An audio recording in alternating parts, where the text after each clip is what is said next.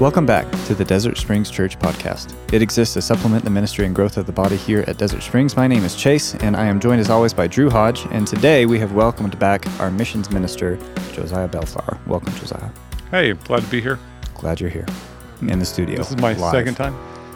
Yeah, it is. Only second? Second time, yeah. Well, we only bring you in for the It's been a while, really... so I must have done a really bad. It must have been rough last time. You're our ace in the hole. It is. We bring you in just for the big stuff. The specific, really important stuff, which this is, which is the topic of evangelism. So last week we talked about testimony, sharing your testimony as a tool in evangelism, and we thought, let's just dive into what it means not only to share your testimony, but to share the gospel with somebody in a way that hopefully they would be saved. So, Josiah, glad that we have you here as our resident expert on evangelism, being the missions evangelist. That's right.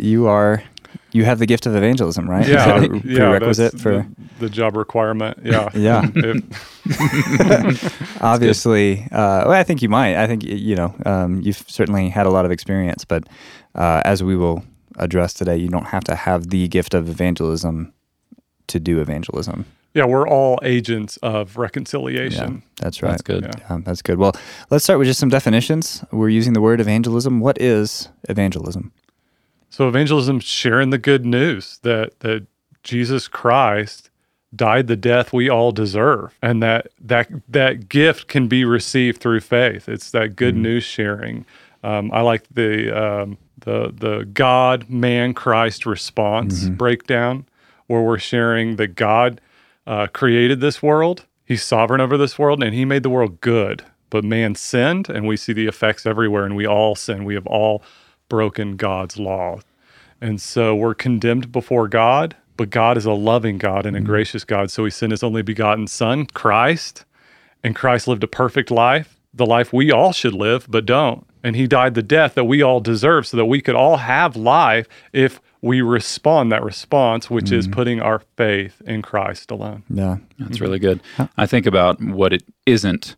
When we're coming up with a definition, it's helpful for me to just think what evangelism isn't. And one category would be just the be present, loving your neighbor, the whole preach the gospel, and if necessary, use words. Yeah, right. That whole false idea of evangelism and gospel proclamation. Basically, just be nice to people. Yeah, do good works, be around people, be loving, and that's not evangelism. No. Yeah, evangelism includes the message of the gospel that you just laid out, Josiah, and a plea for one to respond to it. Right. Yeah, I think the reason that words are always necessary, right, is because to share the gospel, the evangel, the good news, is sharing a message by which someone can be saved. Yeah. Nobody can be saved by just, hey, he's a really good coworker. Yeah. I remember hearing a story about a guy that had that approach, and he worked in an office for years, and was just trying to be the nicest, kindest, most generous person. And finally somebody sat down and said, hey, listen, I've been watching you. I know that you're a really good person, so I just have to ask, are you a vegetarian? Oh, God. And because there's not the knowledge, the information that's necessary to connect the dots. Why is this person so kind and generous and weird right? And so the gospel, doing evangelism is communicating the gospel. Max Stiles, he has a great definition of it that I really like in his little book, Evangelism, in the 9 Mark series. He says that evangelism is teaching the gospel with the aim to persuade. Love it. And I think that's, and we can get more into why that's a helpful definition, but I think that's how you start. It's teaching the gospel with the aim of persuading somebody to believe it. Yep.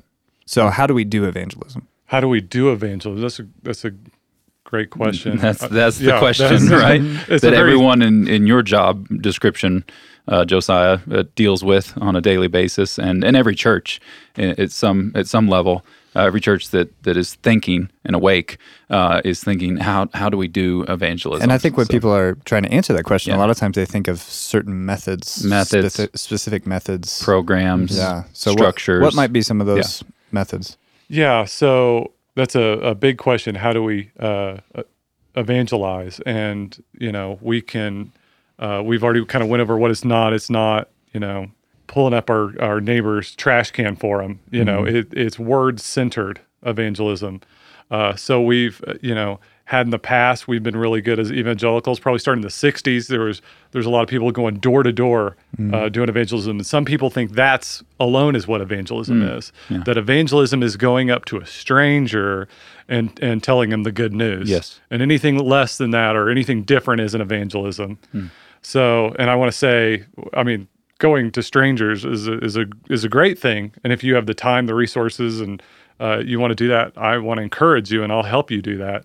But yeah, so it's sharing with your family members about the hope you have in Christ. It's sharing with your coworkers, and when they ask you, why don't you do these things that other people are doing, or what's different about you, you share with them the good news. Mm-hmm. Yeah, how are you getting through COVID? Like, how are you tolerating this isolation that has come through COVID, or the difficulties with job loss and things like that, or the effects of on the stock market or whatever, whatever else. What's the hope within you? The reason for the hope within. Yeah, from 1 Peter. And then you don't just stop there. You move into gospel. You move into the gospel truth. You give a reason for the hope.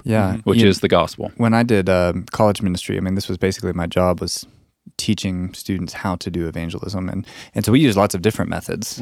We found a lot of benefit in kind of what I think a lot of people would refer to as like contact evangelism. So you're just going up to a stranger with the express purpose of, I don't know you, but I'm going to tell you about Jesus. We did beach witnessing. Yeah, we did in that. Florida. It's the best. Oh yeah. Work on your tan. Go up to strangers and talk about Jesus. Play volleyball after. That's right. Play volleyball. Yeah. Drink a Capri Sun. Yeah. So, we found some benefit in that, almost as like training wheels, that this is, we wouldn't say like this is the only method to do evangelism, but we find this helpful for somebody that's never done it before, especially if you can pair them up with somebody that has done it before, that they can just kind of, it's like T-ball. We thought about like evangelism T-ball. So it's, the ball is on the tee, but nobody grows up to play T-ball. It's a sort of just a training program. That's good, because those structures can be helpful for training. It's like Ephesians 4, equipping the saints for the work of the ministry. That can be part of the equipping and the training to give them the confidence to then share their faith in any circumstance with family, friends, or coworkers. It would be similar to any discipleship structure, quote unquote structure, that we try to put in place in our church to help people grow in reading the Bible and in praying. We wouldn't say that those are the only places that you do those spiritual disciplines of prayer and or that's Bible the reading. Only way that you or that's do the only that. way that you can do it. Those are some of the ways, some of the methods that we can use. So, because I grew up, we were talking about it earlier. I grew up doing EE, which was Evangelism Explosion.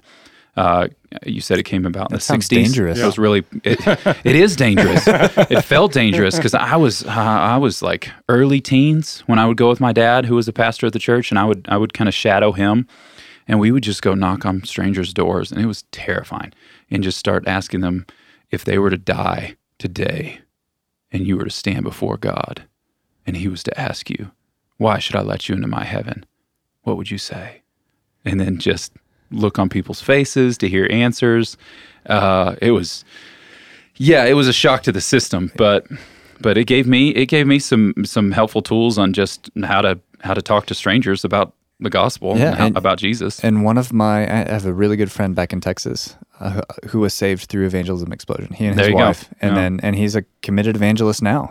Same thing. God can use even maybe less than ideal methods. That's right. As long as the gospel message is clear, God can use those imperfect means. So, so we just have to be careful. Yeah, and can I add a simple one for, if someone's out there and they're worried about sharing the gospel, nervous about it for the first time, you can do it with a friend. You can go alongside someone that's sharing. That's a great way of doing it. You can just invite someone to church.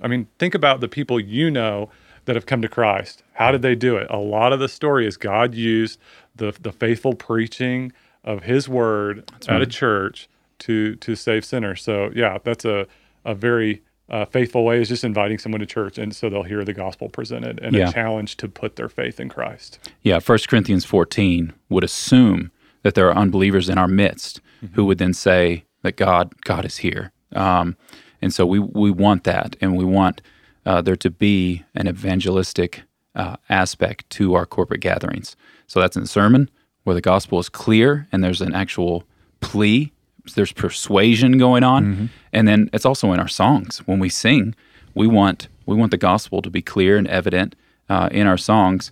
But we were talking earlier today that even the act of corporate singing is so strange that when an unbeliever is there, that has an kind of a just like an enticing appeal to like what are these people doing? Why do they stand together and sing about this stuff? Right.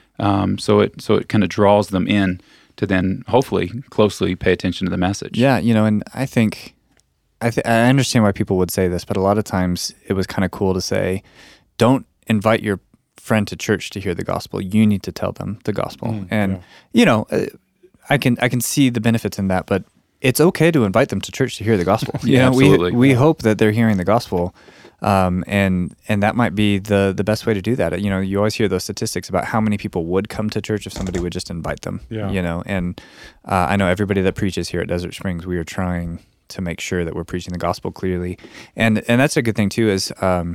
As people are listening to this, members of our church, there's a reason that we share the gospel, and there's even the reason that we do the kind of the call at the end of church every Sunday is not just, Lord willing, that somebody there would hear it, but it's also so that our members can hear what a gospel appeal sounds like. That's right. It's a model. It's a model so that, okay, this is how Ryan shared the gospel and invited somebody to believe in that. And now when I'm talking to my coworker, I can kind of just say the same thing that Ryan said. I've already got that language built in. So don't zone out. Right. So don't let that become white noise. If you're a Christian, it's the end of the service, you're standing, you're waiting for the benediction, and you're just kind of like, oh, I got to get to lunch. You're looking at your clock and just waiting for Ryan to shut things down. Actually, that's for you too. Yeah. That's for you to listen, to get those tools, those verbal tools for your tool belt for when you go to work on Monday. Yeah, and so, to go back to that question, how do we do evangelism? I think whether you're using some kind of method or this has kind of come up organically, relationally, with somebody that a culture, whether it's a culture of evangelism or structures and programs. Yep, whatever it is, when you're actually at that point where you're saying, okay, I am, as an ambassador of Christ, sharing the gospel right now, this is what is going to happen. And this is the acronym that we would use with our students is SALTY. SALTY. You want to be salty. So you can remember if you spelled it with a P, then it would be like the Bible, the singing guy. Yes. The psalm singing Salty. Bible guy. Okay, we can do that. This is too young we for can that. do psalty, and the first P is pray. There you go. So Wow. pray for this. You heard it live. That's here, right. folks. We just did it. Salty. Pray for this opportunity. Pray for this unbeliever. But then S, start a conversation. That's it. You just get into the conversation, be a normal person, a normal human being. But that starting of the conversation, you should be trying at some point to kind of turn that to spiritual stuff. Yeah. So that's where going into somebody's house and asking them what's going to happen when they die, that's helpful because you're just right off the bat. You are in that conversation, But other times you maybe have to get there a different way, but get there. And then A, ask lots of questions. Yeah. Okay? That's how you got to start. Don't just start with spitting out the gospel that you've rehearsed. God, don't just say God, man, Christ responds. Ask questions, right? Try to get to know this person. And then L is listen. Really listen to them. Listen to what gets them going. Listen to what their needs are. Listen to what their longings are. And after you've asked a lot of questions and you've listened for a long time, then T is tell them the gospel. Yeah. And that assumes that you know what the gospel is. So again, you got to be familiar with that. So tell them the gospel. I would say tell them the gospel in a way that connects to those questions that you were asking them and what you heard. So try to speak it to them. And then why is yes or no. Ask them for a response. I think if you can do that when you're sharing the gospel, that is the most helpful thing. It's like if I wanted to, when I was a single man, if I wanted to ask a girl out, I wouldn't go up and say, hey, I think you're really cute and I think we have a lot in common and I think we'd make a good couple. Yeah, and you just kind of keep on stating these facts. At a certain point, you just say, do you want to get coffee with yes me? Or no. And then you shut your mouth and you wait for the answer. Yeah. And that's sometimes the scariest part of evangelism, but that some people need that opportunity to respond. Yeah. That's good. That's good. Yeah, I used to do Romans Road, and I was sharing earlier how I would go up my neighborhood doing Romans Road with my neighbors. And looking back, the reason it was so awkward is because it was a monologue, basically. It was you talking. Yeah, it was just me talking. I didn't hardly ask him any questions or, get to know them at all. So at some point, it was dehumanizing. And I think that was some of the pushback to the evangelism explosion of the 60s was it was more, it could feel like we were, just trying to get a notch on the belt or some trophy of getting a convert. But I think the other end is we've kind of pushed back. We said, no, we're about friendship evangelism. And some people have used that as a crutch to basically mean no evangelism. So never share. They're always being friends and never sharing the gospel. Yeah. So we need to be able to push against both sides and say, we're going to share broadly. We can call it broad seed sowing. That's what some people call it. We can do that. We can share with the person at the doctor's office just sitting there, but we're also treating them like a friend, and we're loving them, and we're listening to them, and we're hearing their concerns and being able to then respond with Scripture. Yeah, and seeing it as a spiritual discipline will help you to learn to grow in it. Just like we do with prayer and Bible reading and other things, that we're not all going to be as skilled or as flexible in every situation as the next person in sharing our faith. So grow in it, learn, and listen. I love that aspect of not just having this template that's one size fits all, and then you just go in with your data points, no matter what person you're talking to that's on the other side of the conversation. So listen, learn, and love the person that you're talking to, the image bearer that you're talking to, and then have the tools, have the Romans Road, have those tools that get you to the gospel. Yeah. There's a really good article by Don Carson that I'm going to blank on the name, but it's something about motivations to appeal to when preaching the gospel to your listeners, something like that. So Google that. That sounds like a Don Carson title. And it had a subtitle, and but that just kind of lists out, I think it's 6 or 7 different deep longings that people have. Yeah. That the gospel provides solace and answer to, such as fear of death. Yeah. What's going to happen when you die, but also shame, grief, physical needs, different things. And so you kind of, I have benefited a lot from that article. I've read it several times because when I'm listening to people, I'm kind of listening for which one of those motivations do I want to kind of lead with when I'm sharing the gospel. But all of this stuff, this is just stuff that you figure out, right? That's why you do T-ball, is you got to figure out how to swing the bat, and you're going to get better and better, and eventually then you move to coach pitch, and then you can hit a 90-mile-per-hour fastball. Nobody starts off with these skills in place. So you just have to build up to it. Yeah. I mean, even gospel singing, Drew, I'm sure, you don't distract us at all when you're leading us in worship, and I'm sure when you first started out, you were probably somewhat distracting, making mistakes along the way. For sure. Yeah. I still remember one of my first times leading in the youth when I was 13, my guitar strap broke. And my guitar just clanged to the ground in the middle of a song, like so loud. It's just like, oh my goodness. I learned how to handle my instrument a little bit better. So to not be a distraction. And to connect that back to evangelism, you can't fail in evangelism. And I think we need to remember that too. Especially, this is where our theology is such an aid to our doing evangelism. Yeah, that's right. We don't save anybody. That's why I like Max Stiles' definition. Your aim is to share the gospel persuasively, but it's not you that persuades. Yeah. It's not you that saves somebody. So if you go and you share the gospel and somebody rejects it, they're not rejecting you. You didn't do. Could you have done things better? Sure, but it's not your fault, right? Yeah. We believe that God is the one that gives people ears to hear or not. Yeah. And so our job is just to go out and say it. Yeah. And that is so freeing to me. You can't screw anybody up. Nobody's going to go to hell because you shared the gospel poorly. Because you got the detail wrong or something. Yeah. And that is so freeing. So I think that speaks to one of the questions that we wanted to ask. What are reasons that people don't share the gospel? Yeah. For me, it would be fear of man. So some form of fear of man. So my pride to have them think of me a certain way and have a perception of me that's not a weird Christian, that's not a weirdo Jesus freak, that just wants to talk about Jesus all the time. So I think that's a big one for me, but and I think for others as well, just a fear of man that can manifest itself in various ways. Yeah. Yeah.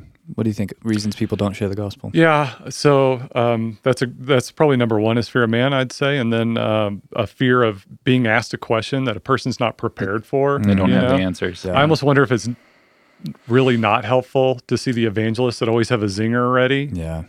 Watch the guys on YouTube. The Ray Comforts. So good at, Yeah. And we just don't have that skill. I don't have that skill. No. Actually, anytime I do that, I always end up feeling guilty afterwards, like I've made them look foolish or something like that. Yeah. And so, it would be better if those evangelists were teaching people to say, why don't we sit down and study the Bible together? Let's do one-on-one Bible reading. That's the best answer. If somebody asks you a question that you don't know the answer to, say, I don't know.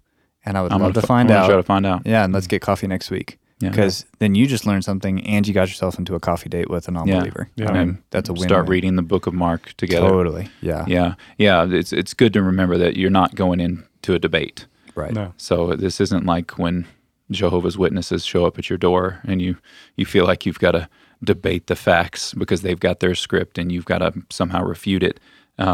This is going into to teach someone truth and to appeal. Yeah, and to ask for a response. Yeah, and I think one of the other big reasons that we don't share the gospel is we don't know any non-believers. That's big. We're not around them, and that can be really easy. It can be, especially for us. I know we feel that. We work at a church. Everybody that I work with, I think, is a believer. Maybe. Question in this room, but we hope. That we can so isolate ourselves from those people that need to hear the gospel that we just don't have the chance. Yeah. So I think we should pray for opportunities, pray for those relationships, and seek them out. And you have to seek them out. Yeah. So we have neighbors, and for me, when I go to the gym, that's part of what I want to do and get better at is get to the gospel with some of my people I come in contact with at the gym. But then even families that put their kids in a private Christian school or something, don't assume that everybody around you knows the gospel. Just like we wouldn't on a Sunday morning assume that everyone in the room believes the gospel. Yeah. So that kind of goes back to our last episode. Ask somebody their testimony, get to know somebody, listen to them, ask a lot of questions, and you might find out that they send their kids to Oak Grove just because it's a good school. Yeah, and they may not be a believer. Yeah, and even on Sunday, I'm glad you said that. It can be so sweet on Sunday morning to see these brothers and sisters, people in your community group that you haven't seen for a whole week, and just as soon as Ryan says you're dismissed, you talk to them, and there's a good thing about that, but maybe be looking around and say, I haven't seen this person before, and maybe they've been attending for a long time and you just haven't met them before, but just maybe it's somebody that really wants to hear the gospel, and that's why they came to church on Sunday, and you are the one there that's going to get to kind of... That's low-hanging fruit. Yeah. You see somebody you don't know on Sunday, to take that as the Lord putting that initiative on you. Just go introduce yourself and ask them who they are, where they're from. If they have any questions about the sermon. Yeah, all of that. That's how we make a culture of evangelism in our church. So other next steps, guys, as people are listening and they're saying, okay, I want to do this. Where do we start? Yeah, so I'd say rehearse the gospel and gospel sharing, and I was going to say you ran through that God, man, Christ response thing in less than a minute. Yeah. So you had it so well that you could rattle it off like that. And so one of the things they did when we were doing missions training was they had us go to, I forget how many people, but you had to go and you had to share the gospel with them, and then they signed off, and and that can feel very arbitrary, which it is, but it's a great practice. It's a great discipleship training where you're just practicing having that conversation. It's like there are so many engineers at our church, and I'll ask them their job, and you can tell who hasn't told like a dumb person like me what they do, and sometimes it's like they're just bending over backwards trying to explain it because I have never explained it to a person like me before. That's really good. Yeah. So we have to practice. We can do that in our community groups when we're just simply bringing out the gospel in the passage we're studying, and Galatians, we have it everywhere right in our face. Yeah. We can do that with our families too. So I ask my kids, what is the gospel? Often. If I take a kid to the store, I ask, what is the gospel? And they might get just this much, like an inch worth of it, and I'm like, yeah, that's good. And this, and so we're just trying to develop that culture even in our family. Yeah. Yeah. And I think there are lots of good resources that you can turn to. We've mentioned Mack Stiles' book, Evangelism. That would be a great place to start. What would be some that you recommend? Yeah, I also like Honest Evangelism by Rico Tice. I wanted to say Tico Rice. That'd be fun. And Evangelism as Exiles by Elliot Clark. Yeah. Yeah. I've heard that one's really good. Yeah, that one is really good because he's a missionary in a Muslim context, in a closed context. And so the challenges of sharing the gospel in a place that are so cold to Christianity, and then he just connects all of that to America, and that's kind of the way that we're going. Yeah. So that can be a really useful resource. But there's other good books. One that I like. I can't remember who the author is, but it's called 10 Questions Christians Hope No One Will Ask, and it's just straight answers on some of those things that we tend to get stumped by. What about homosexuality? What about science? What about isn't the Bible unreliable? Things. So you can get into apologetics, you can do some of these other things, but I would say you don't really learn how to do evangelism by reading books. Yeah. But go back to what you said. You learn to do evangelism by doing evangelism. I was going to say one of the best resources I think we have is the church. Yeah. And so look around the church and find somebody who is doing evangelism. Yeah. And then come alongside them. Yep. Ask them. Yep. Follow them. Go with them. You did that today, Chase, at a lunch. That's right. With an unbeliever, Yeah. and you had a brother come along with you, and he was able to listen and learn and participate. Oh yeah. And that's how we do this as a church. Yep. Yeah. And if you would like to get more involved in doing evangelism, find some places where you can do that. Josiah, they can email you. Yeah. missions@dscabq.com. That should get to me. And that'll get to you. And if and you can help them kind of just figure out where they can even get started. And talk about it at community group. Yep. Practice sharing the gospel in community group. If you're a community group leader, have someone just share the gospel every week. It's great practice. Yeah. Well, I hope that this has encouraged you. It's encouraged me. Yep. I want to go out and tell some people about Jesus. Thanks, Josiah. Yeah, it's good to have you here. If you've got questions for us, you can email us, info@dscabq.com. Lord willing, we'll have another episode for you next week. But until then, on behalf of Drew and Josiah, I'm Chase Jacobs. Let's keep spreading God's glory broader and deeper.